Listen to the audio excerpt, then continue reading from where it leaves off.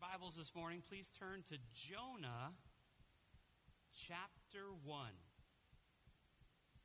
In the front of your Bible, there's a magical place called the Table of Contents. Don't be ashamed. Don't be afraid to use it. Jonah is probably a book that you haven't turned to recently. It is found in the Old Testament. And in my Bible, it's on page 1258. Does that help anybody? No, that's probably not helpful at all. Listen to this amazing account in the life of a man named Jonah. The word of the Lord came to Jonah, son of Amittai, "Get up, go to the great city of Nineveh, and preach against it, because their wickedness has confronted me." However, Jonah got up to flee to Tarshish from the Lord's presence. He went down to Joppa and found a ship going to Tarshish. He paid the fare and went down into it to go with them to Tarshish from the Lord's presence. We're going to be reading the entire chapter of Jonah chapter 1 this week. By way of introduction, just a short 2-week series entitled Jonah, a Special Kind of Stubborn. And now that you've met Jonah, you can see that he is a special kind of stubborn. If there's one thing that you're hoping to find this morning coming to church, it was probably to hear from the Lord. Sometimes we hear from the Lord when we just have our hand shook when we walk in. Sometimes we hear from the Lord when we're talking to a friend or making a new friend over a cup of coffee. Sometimes we hear from the Lord during our times of corporate prayer, during a church service. Sometimes we hear from the Lord during the worship service as we sing his words back to him. Sometimes we hear from the Lord when it's spoken and proclaimed and preached. But I think all of us would say, whether you are a Jesus follower or not, the reason you're here this morning is you're hoping to hear from the divine. You're hoping to hear from God. And Jonah, well, he heard. And we see clearly what he did. The first thing the text says is that God clearly gives Jonah his word. Get up, go to the great city of Nineveh. Another way of translating that phrase, great city of Nineveh, not only was it a large city for its time, not only was it recognized as a capital in the Assyrian Empire right around 850 BC, about 850 years before Jesus was born, not only was it great in that way, the phrase can also be translated, it was great to the Lord. It was important to God. That God shared something with Jonah that was important to him. That regardless of what Jonah felt about Nineveh, whether it was a great city in numbers, a great city in influence, a great city that was a capital, or just a great city because God thought it was a great city, it didn't matter what Jonah thought. It was a great city to God. And then the text clearly records that he fled. That he literally went the opposite direction. Nineveh was about 500 miles to the east, and Jonah was heading about 2,000 miles to the west. Biblical scholars aren't entirely confident with what we would call modern-day Tarshish or Tarshish, but the consensus seems to be that it's in Spain. And you may not know a whole lot about world geography, but Spain ain't Syria. and Jonah was supposed to go to Syria, basically, about 500 miles to the east of Joppa, north of Jerusalem. And he got on a ship whose final destination was 2,000 miles to the west on the southern shore of Spain.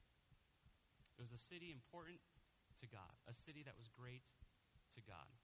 Why didn't, instead of running away, instead of going the wrong direction, you might be wondering, why didn't Jonah just stay home? And the text says that he fled from the Lord's presence. Now, we know that's silly because how can you flee from a God who is present everywhere on the planet? The theological word for that is omnipresent, all present. So you can't, doesn't matter where you go, you can't flee from God. Even if you leave the planet, you can't flee from God's presence. So why didn't Jonah just stay home? Why did he feel that he had to go the opposite direction? My best understanding of Jonah and his stubbornness is that he just really wanted to communicate something to God, clearly. Not just with his words, but also with his actions. And what he wanted to communicate to God was no. A complete rejection of God's word. A complete rejection of God's message. I don't care how great Nineveh is to you. I don't care how many people live there. It doesn't matter to me. I completely No. I'm using my words and my legs, and I'm going the opposite way. It's probably been a couple of weeks since this happened, but if you have a child in the public school system, you probably received the final report card for the year a couple weeks ago or so. And of course, in that report card, there's a lot of information. There's marking period 1, marking period 2, semester 1. Maybe there's exam grades in there from the first semester. Then there's marking period 3, marking period 4, semester 2 grades, and maybe there's exam grades in there. And then there's a final grade that says how your child performed in school over the last year. And we know that those grades are important. And you might have had a conversation with your child. Why did you get this grade, in this class when we know first semester you did this, and then second semester you kind of tailed off. Like, what's that all about? And then your child starts to tell you things like this. Well, there were a couple of homework assignments that the teacher wasn't particularly clear on. They kind of made it sound like it was optional. But as the end of the semester rolled in, come to find out those zeros weren't really optional, and that kind of really hurt my grade. They start telling you a story. And you know that there's your child's version of the story, and then there's their instructor's version of the story. And so you take the grades with a grain of salt. You look at the A's and the A pluses, and you wonder, did you just have to have a pulse in that class, or did you actually do something? You're not really sure that an A plus means that your child is amazing, but you're not really sure that the C or the D in another class means that your child is terrible either. The material might have just been difficult, or possibly the instructions weren't clear, or they did go for extra help, but it wasn't helpful. So the grades tell a story, but we all understand that there's wiggle room in there. You know where there's no wiggle room? The comments. That's right. If you're curious about that A, or you're curious about that C, you're wondering if your kid's a high flyer or a slacker, you go to the comments. Why? Because that's where the teacher just says what it is. A pleasure to have in class. They don't say that unless they mean it. And the comments at the end of the year are the best comments because your child is gone. You know that you're probably not going to schedule a parent-teacher conference in July. And if you did, the teacher says, sorry, we're talking about past history, deal with it. And so you're looking at those comments because those comments, that's the word of the teacher. That's their clearly expressed will. Does a good job when they try, but could put more effort into class. Has a difficult time paying attention. We look at those comments because we understand the true will of the teacher in those comments. So we can reject the grades. Everybody understands that there's some wiggle room in the grades. We can kind of let the grades be what the grades are. But when we come to the comment section, we accept what the comments have to say because we understand that that is a clear indication of the teacher's will.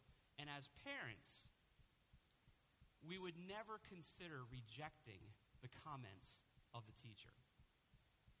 We might consider rejecting their grades for mitigating circumstances, but we would never reject the actual thoughts of the teacher that they took the time to write down on that report card. And yet we find Jonah, the one thing that we all came here this morning hoping to hear, the word of the Lord, complete rejection. 500 miles to the right? Nah, how about 2,000 miles to the left? And even as we would never reject the teacher's comments on a report card, so Jonah should have never completely rejected the word of the Lord. But that's probably why he didn't stay home. In every possible way, he wanted to completely reject what God had told him. Some prophet, huh? Like, why on earth would God use this guy if that's what he's going to do with the precious and holy word of God? Let's continue through the text.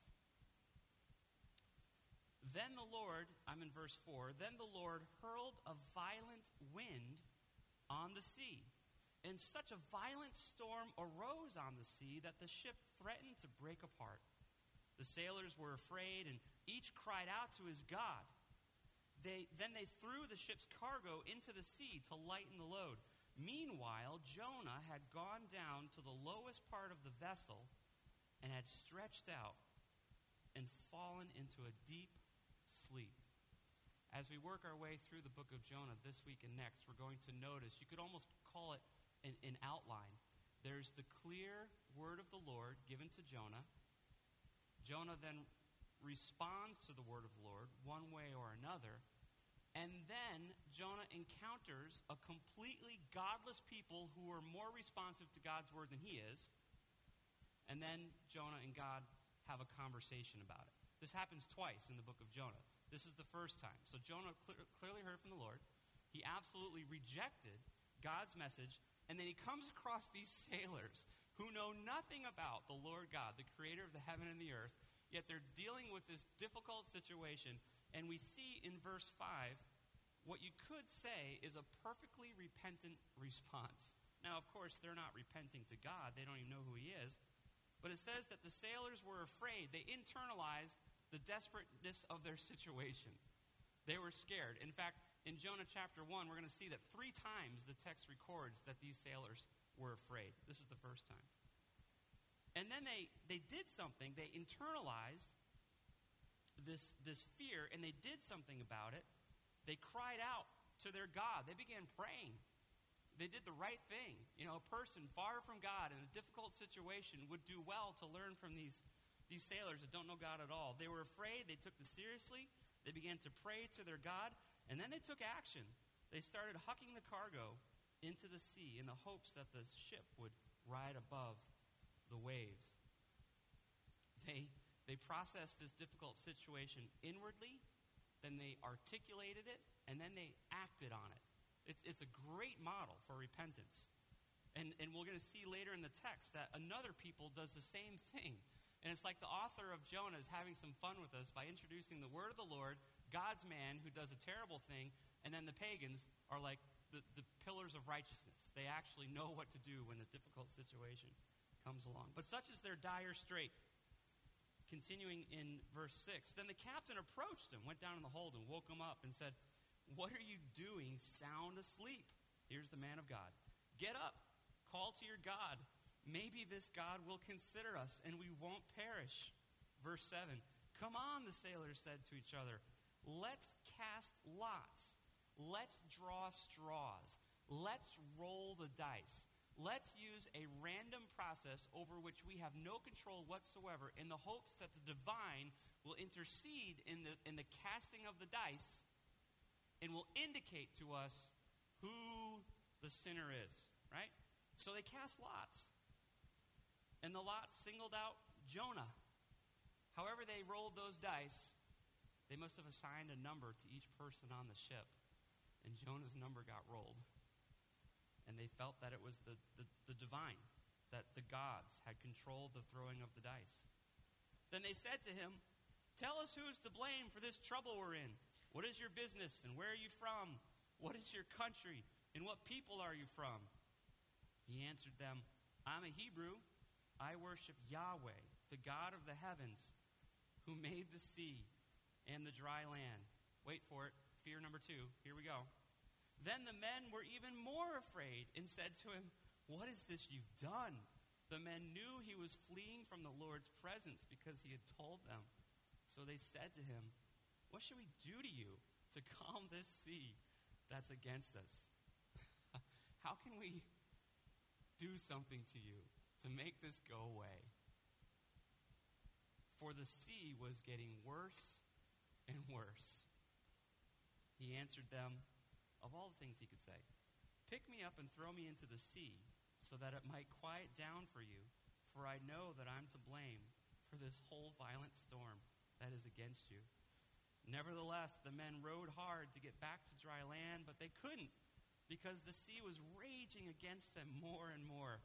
Now they're in a pickle. So they called out to the Lord, please, Yahweh, don't let us perish because of this man's life. And don't charge us with innocent blood. Don't kill us because you want to kill this joker. His number came up. And when his number came up, he made a clear confession. And he said, it's me. I'm running from my God. And by the way, he created the heavens and the earth, the ocean, and the dry land. So you want to kill your guy? Fine. Kill him. But don't kill us. Our numbers didn't come up. And Yahweh, don't make us murderers. We don't want to kill him. Apparently you do. Problem for the sailors. They probably weren't in the habit of murdering their passengers. For you, Yahweh, have done just as you please. Don't charge us with innocent blood. Verse 16 rather. Then they picked up Jonah and threw him into the sea, and the sea stopped its raging. Sailors are afraid. Part 3. Ready? The men feared the Lord even more. Holy cow, it worked. Like, we didn't just murder a man needlessly. Like, God really wanted this guy dead. Then the men feared the Lord even more, and they offered a sacrifice to the Lord, and they made vows. Because that's how you worship the Lord. You offer yourself, and you make promises. Not much has changed. Now, the Lord had appointed a huge fish to swallow Jonah, and Jonah was in the fish 3 days and 3 nights. We took a look at why Jonah just didn't stay home, and it's because he wanted to clearly communicate to the Lord with his words and his actions, no. We took a look at the sailors' response to this terrible situation. It felt like divine wrath. It felt like divine punishment.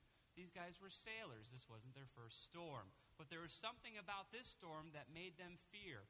And so they began to pray, and they began to lighten the cargo on the ship. We saw that they were perfectly repentant. They were as repentant as they could be.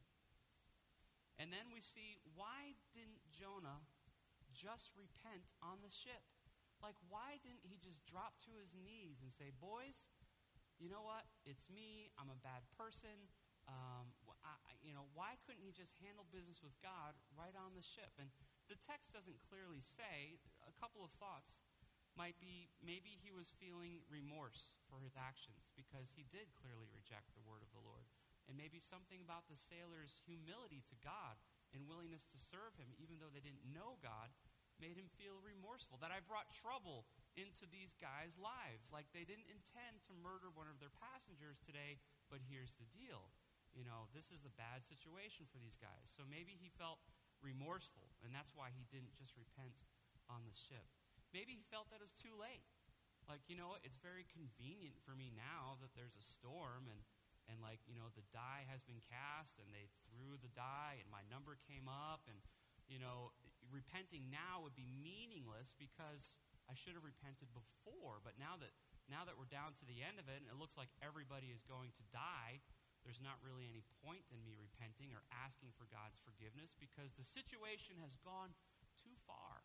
It's gone too far. And so it doesn't make any sense for me to repent now. We don't know why Jonah persisted in his stubbornness, was obstinate in his stubbornness. He could have stayed home. He didn't have to get on the ship, and he could have repented at any time, but he didn't. Just a couple of ideas or a couple of thoughts about maybe why he never repented.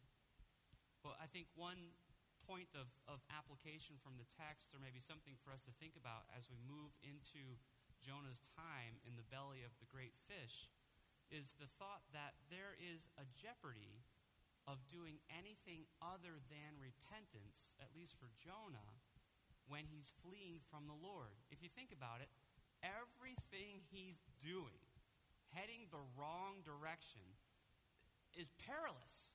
Not just for him, but for everybody with whom he is associated. He is literally western bound, trying to cover a distance that is 4 times greater than the distance he was supposed to be going east, but he wasn't doing it.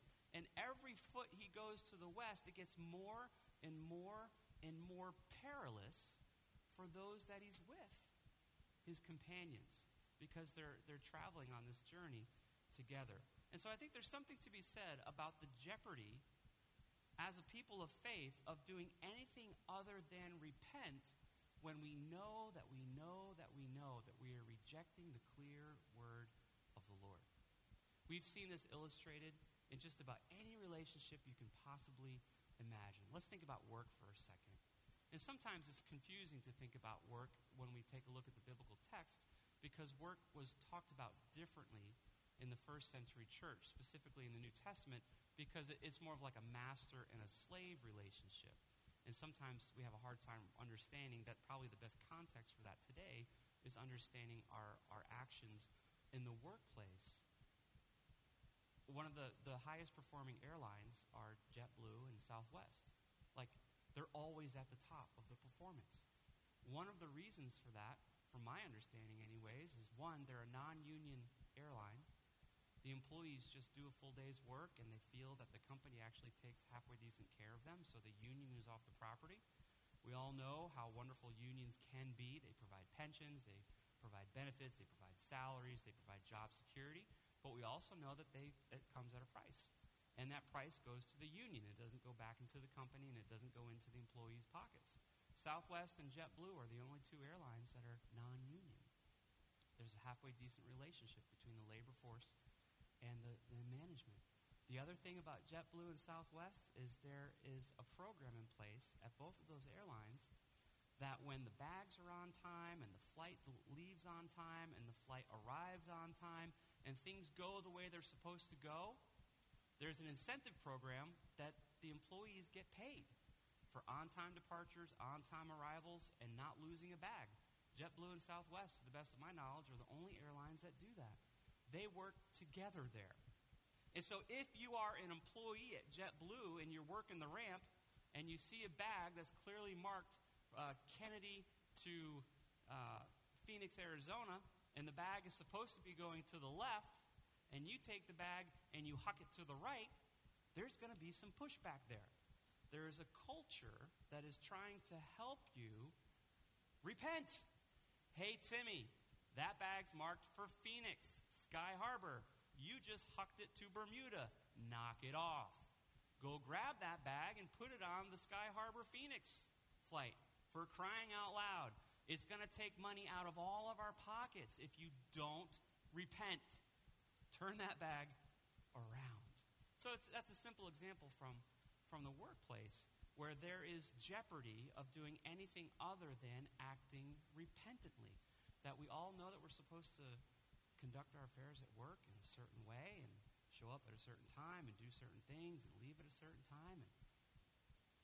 And if we don't do that, then we know that we jeopardize not just our own position in the company, but also possibly the overall productivity and profitability of our workplace. I could go on and on and on about this point, but it's a minor point in the text. And so I don't want to linger here any longer. I want to move on to the major point that we're going to get to here in just a moment this morning. But the jeopardy of doing anything other than repentance, persisting in a path that is wandering away from God, has consequences that include those that are with you, that are also journeying through life with you as well.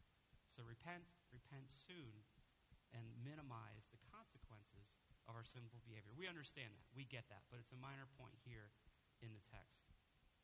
So in the eyes of God, we have this guy now who's just got thrown overboard, and he's perfectly disobedient.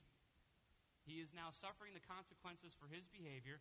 In the eyes of everyone on the planet, in the eyes of people, this guy is now dead. We just threw him overboard in a storm. He just drowned. He just died. And so if there's a person on the planet at this point in the narrative, right between Jonah chapter 1 and Jonah chapter 2, that nobody cares about anymore, including God, it's Jonah. Because depending who you are, he's either dead, or if you're God, he's disobedient. But here is the account of the thoughts that Jonah has, the poetry that he writes, the song that he composes, while he is inside this fish. Let's hear what he learned. This is the words of Jonah now. I called to the Lord in my distress. I do not have these words on the screen, so you can follow along in your Bibles, or you can just listen. It's a song. I called to the Lord in my distress, and he answered me. I cried out for help in the belly of Sheol, which is a biblical word for the bad place. You heard my voice. You threw me into the depths, into the heart of the seas. You kind of threw yourself there, Joker. You're the one that was disobedient. It's in the Bible, but Jonah's saying it, so we can think about it, right? We can think about his thoughts here. God didn't huck him in the ocean. Jonah did. You threw me into the depths, into the heart of the seas, and the current overcame me. All your breakers and your billows swept over me. Basically, he's saying, I'm in a really low place, and I can prove it because I'm in a fish. Underwater, down deep. Jonah's in a literal, deep, dark, fishy place. But I said, I have been banished from your sight, yet I will look once more toward your holy temple. Does he have any idea where the temple in Jerusalem is if he's swimming around in the belly of a fish in the Mediterranean Ocean somewhere? Of course not. This is a decision of faith, right? In his heart, he is now turning his attention towards the things of God. And good for him. What else is he going to do? You know, there's no internet down there. So, the waters engulfed me up to the neck. The watery depths overcame me. Seaweed was wrapped around my head. Like, there are some blues songs, right, where it sounds like the artist is in the basement digging holes. Like he's just so low. Everybody's left him. Everything's bad. The dog, the wife, the truck broke. He got fired on the job. There's no cold beer in the fridge. I mean, he's in a bad place, right? This is where Jonah is. Seaweed was wrapped around my head. I sank to the foundations of the mountains. The earth with its prison bars closed behind me forever. For all he knows, he's going to die here. You know, he's doing okay now, but man, to say that he's in a tenuous position, we can't even fathom. You know, minute by minute, he thinks that his life could be over. But you raised my life from the pit, Lord my God. As my life was fading away, I remembered Yahweh. My prayer came to you, to your holy temple. Those who cling to worthless idols forsake faithful love. But as for me, I will sacrifice to you with a voice of thanksgiving. I will fulfill what I have vowed. Salvation is from the Lord. Here's the big idea, and it's kind of a massive theme in the book. And I've entitled this sermon series, A Special Kind of Stubborn. And we've been focusing on Jonah and his stubbornness. But the even larger theme of this book is the stubbornness of God. Think about it. God gives his word to Jonah. Jonah utterly and completely rejects it.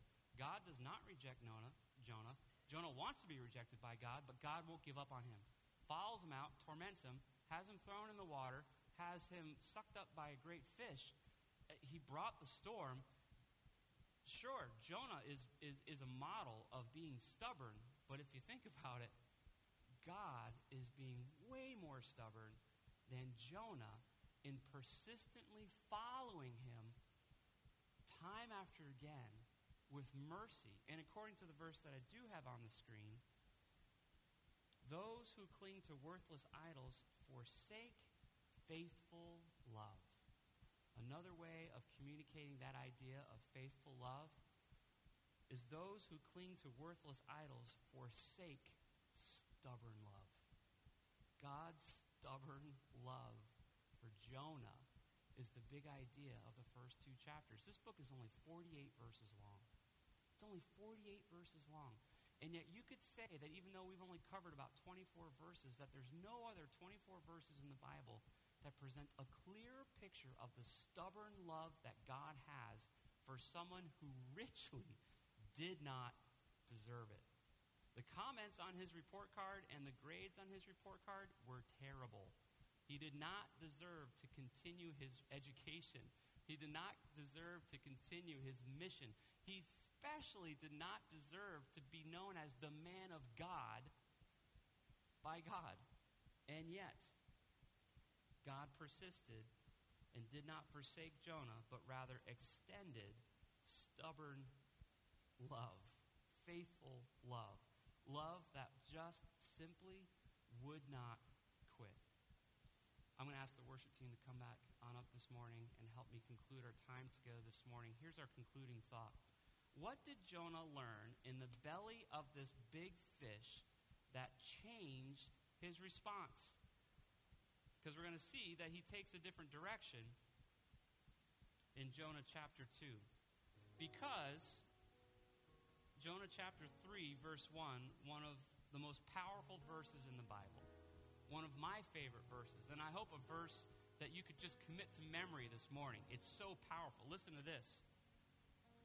The conclusion of chapter 2, then the Lord commanded the fish, and it vomited Jonah onto dry land. Chapter 3, verse 1.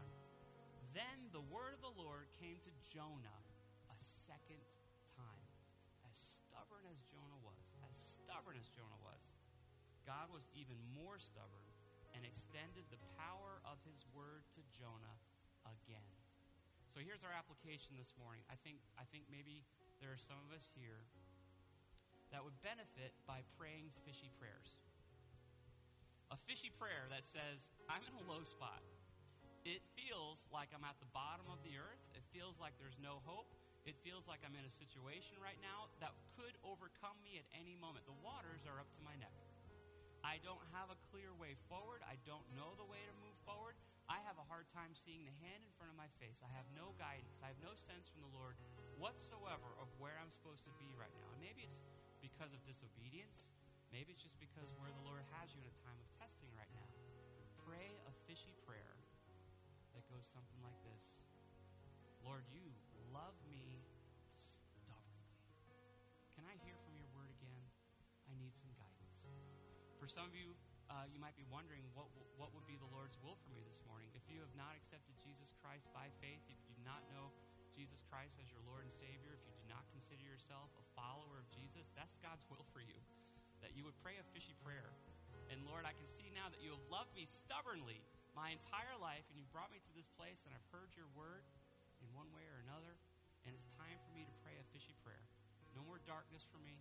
No more seaweed wrapped around my head. No more not knowing what your will is or your guidance is for my life. It's time to make a change. I place my faith in Jesus Christ. I'm not going to go in a sinful direction anymore. I'm going to go in a righteous direction to the best of my ability as your word guides me. I place my faith for the forgiveness of my sins and the empowerment of my repentant lifestyle, which I'm going to start right now. I ask these things in Jesus' name. Love me stubbornly. Send your word again. Here's another fishy prayer. Some of you guys have been Christians for 400 years. And you know I'm being a little goofy. But you're involved in ministry. And you know, and River Church is kind of interesting in that we started from nothing just 2.5 years ago or so, and there's a lot of energy, a lot of excitement. Are we going to survive? Will the doors of the school be unlocked? Will the instruments work the way they're supposed to? There's a lot of excitement with the perilous nature of starting something new. But now that it's been up and running for a few years, and you've been volunteering regularly, you've been ministering faithfully, or maybe you're in a relationship that is just taking a lot of emotional energy right now, and you've been faithful and faithful and faithful and faithful and faithful, and you're feeling a little stretched thin. You're feeling a little fishy. Please understand that the Lord sent the great fish as a place of comfort and respite and reflection for Jonah. The option was death. And so the fact that he wasn't killed and got swallowed by a fish, obviously we think, ugh. But he was alive. Some of us who are involved in ministry, you feel this viscerally. And I want to encourage you this morning. You feel like you're the fish. And people who are in various kinds of distress, different ministry situations that are difficult, or maybe they're not as exciting as they used to be. You are in a place where you are providing respite for those who are getting hucked overboard in life. For those who don't have any direction whatsoever, and you find yourself surrounded by more need and more need and more need and more need. Pray a fishy prayer. Heavenly Father, thank you for your stubborn love. And maybe if I'm just a smelly fish that can provide a place of respite for a guy that just needs a few quiet moments, would you strengthen me to do that well? My position in ministry, it's not as exciting as it was. You know, my relationship with so-and-so, it's not as exciting as it was. And you're not in need of salvation this morning. That happened a long time ago. You're in need of refreshing. You're in need of hearing the word of the Lord again. And I don't know if anyone has ever really brought to your attention that the fish played an important role as a, kind of a pastor, kind of a safe place. Like, better a terrible pastor, a smelly fish of a pastor, than no pastor at all, right? And you might be thinking this morning, you know what? I may not feel that I'm the greatest minister or the greatest servant of Jesus that ever walked the earth, but you're trying. You're serving. You're available. You are changing people's lives. You're creating an environment where people are making life-changing decisions. Well done. Pray a fishy prayer. Send me in the right direction. Help me find someone that might need a word of encouragement. Rejuvenate me as you do. I need to hear your word again. So I hope that's an encouragement to you this morning. Next week, we're going to follow the adventures of Jonah to the conclusion. If for nothing else, read through the book of Jonah. The guy is such a chucklehead. It should be an encouragement to you if you're not familiar with his story. 48 verses. We covered about 24 today. Would you join me as I pray? Heavenly Father, thank you for this group of people who came here this morning to hear your word. And Father, I pray that they do. Whether it be in the words that they share with each other or the prayers that are prayed in this place or the prayers that need to be prayed here in just a few moments as we have opportunity, or a word of worship, or from the power of your word.